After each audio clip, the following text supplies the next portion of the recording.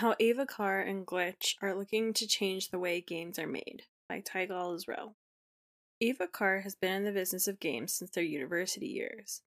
In fact, that's where they initially started the groundwork for what would become Glitch, Carr's current game company. Despite going to school for neuroscience, Carr was always drawn to games, and it soon became clear that they needed to figure out their own way of making them. Quote, I was really trying to figure out exactly what does it look like to have my type of background in games? And what does it look like to be a part of it, Carr said. This led to a series of almost micro GDC talks hosted on the campus of Carr's university. To host these lectures, Carr applied for $150,000 in funding from a grant. Ultimately, they received $50,000 and continued along the path of working in games while in school, doing consulting work for Riot Games and Activision Blizzard Media Network. By the time Carr was preparing to leave university, they had come to an important realization. I kind of realized in the process of doing some interviews that I needed to work in games my own way, they recalled. So I needed to figure out what that was and how to fund it. It soon became apparent to Carr that there were two main boxes that needed to be checked in their work.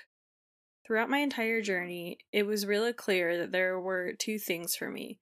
I wanted to connect with people very deeply through play, and I cared a lot about making sure that funding and financing is something that is accessible, people can understand, that people can access, because there were lots of barriers at the beginning.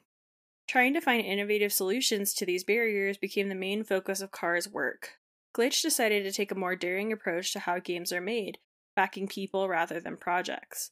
This started with Tribe Games' Hyperdot, a minimalist action arcade game that went on to be very successful.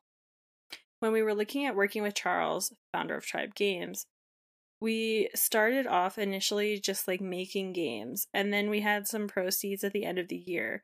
And we're like, maybe we just reinvest and back it into something that we believe in and someone we really believe in. And they knew, we both kind of came into this knowing that it was an experiment and we wanted to see if it was going to work, Carr said.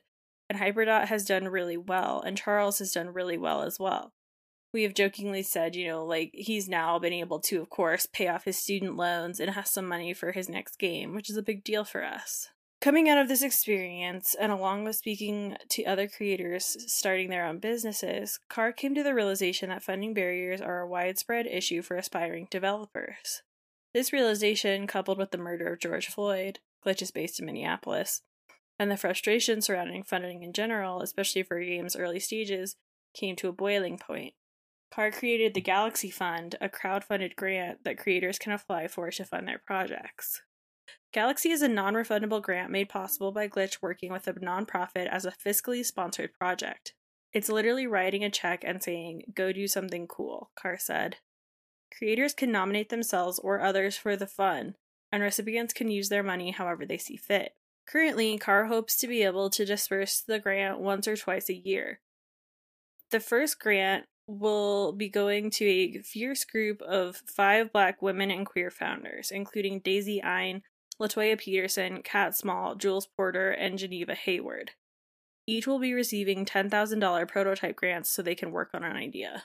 They don't even have to have a business. They don't have to have anything. They can just work on an idea, Carr told Uppercut. And from something to nothing, that's really what the goal of the grant is. Galaxy isn't Glitch's only fund, however. Moonrise Fund is one of Glitch's other projects, an early-stage equity fund that shares Glitch's goal of backing people rather than projects. Instead of a grant where Glitch is writing a check for a creator to go work on an idea, Moonrise entails Glitch purchasing shares in a company to become a minority owner. They aren't looking for a board seat or direct control over the companies they own stock in, however. Rather, according to Carr, quote, we aren't looking for any voting rights, we don't want a board seat, we want literally no control. We just want to be here if folks have questions, and use us if it's helpful and when it's helpful. That doesn't mean Glitch won't be getting something out of the deal. The fund was created to be flexible enough to accommodate what creators define as success, while still including the fund in that success.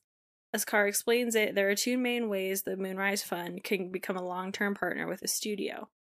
The first is simply partaking in a company's dividends when it decides to pay out, taking a 12% cut of those profits.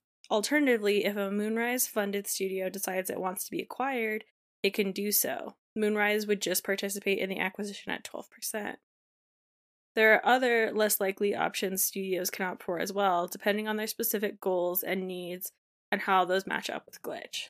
Glitch and its funds also aim to provide support that goes beyond financing. While offering community and structure to developers and studios they partner with, Carr says they see the advisory list's role as being more accomplices than mentors. It's like we're on the ground floor working on our own stuff and also showing folks what we've been working on, Carr said.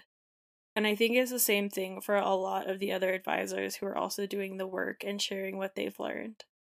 So to me, it's not really a formal mentorship and like, I'm a mentor to you, but it's more like, hey, we're all in this together, we're doing very similar things. I don't think anyone as an advisor wants to be a mentor. I think we want to be accomplices and be able to shepherd a lot of these teams through some of these really tough early stages, and also share our knowledge widely and openly so that they don't have to face the similar barriers that we did when we got started. This knowledge exchange and support network won't be limited to just recipients of the Moonrise Fund, at least not for long. Glitch and Carr have plans in the works for future content to help make what the advisors and devs have learned more accessible to everyone. Some of this content has begun to roll out, with micro talks from industry professionals being held in the Glitch Discord server. Moonrise and most of Glitch's projects are more than a bit experimental, but Carr has designed them with that in mind, knowing the programs can only get more refined with time and feedback. Slowly but surely, we're going to get more refined, right? Like, it's a living process, Carr said. And I talk about even agreements as living documents. Like, we can go back and edit those. If we don't like them, we can go back in and edit them and talk to our development partners and say like, hey, this isn't working. Can we talk about this? Here are our pain points. And we expect that our partners do the same for us. Yeah, like it truly is an ecosystem that is built off of trust. And it is built off of sharing resources, sharing knowledge, and also understanding.